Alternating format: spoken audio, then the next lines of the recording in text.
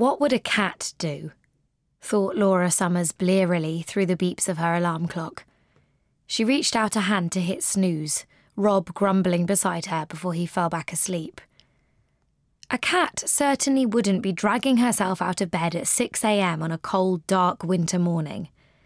No, any cat worth her salt would curl right back up under the duvet and sleep until at least 10, probably 11, before surfacing and demanding food and cuddles and finding the perfect spot by the radiator to keep cosy for the rest of the day. Laura smiled. The thought of all the cats waiting for her at Battersea was more than enough to get her out of bed, pull on her dressing gown and pad through to the kitchen for a morning cup of tea, and to crack open the very first door on her chocolate advent calendar. Who said chocolate wasn't an acceptable breakfast?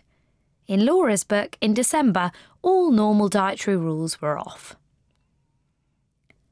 Mornings hadn't always been like this. When she'd been working as a PA at Nimbus, one of London's top advertising agencies, she'd often been lying awake already before the alarm went off, a tight knot of anxiety in her stomach, worrying about whether she'd sent off those invites or booked her boss's taxi for the right time, or any number of other potential disasters.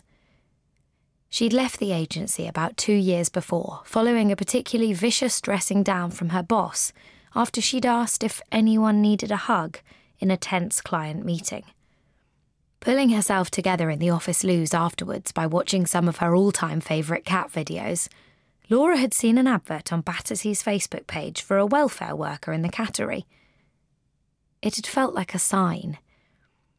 Laura had decided she'd go somewhere where her talent for looking after people, well, cats, who were pretty much her favourite people anyway, would be appreciated. And she'd never look back. She'd loved her time in welfare, caring for the cats right from the moment they came in, ensuring that they were safe, well-fed, happy and healthy in preparation for their new homes. Just a month or so ago, she'd changed job and was now on the rehoming team, helping prospective owners find their perfect match and the cats their forever homes. She'd spent time shadowing the rehoming interviews, before practicing taking pictures of the cats for their online profiles and answering phone and email inquiries. Her experience in the welfare team had been a great help, but it had still been a steep learning curve, and Laura was keen to prove herself in this new role, as well as being more than a little nervous. She'd always struggled with her confidence. She often felt like she was the one in the room who didn't have much of a presence, the one who wasn't heard or who muttered and was asked to repeat things. It was one of the reasons she often felt more comfortable being around animals than humans, and specifically around cats.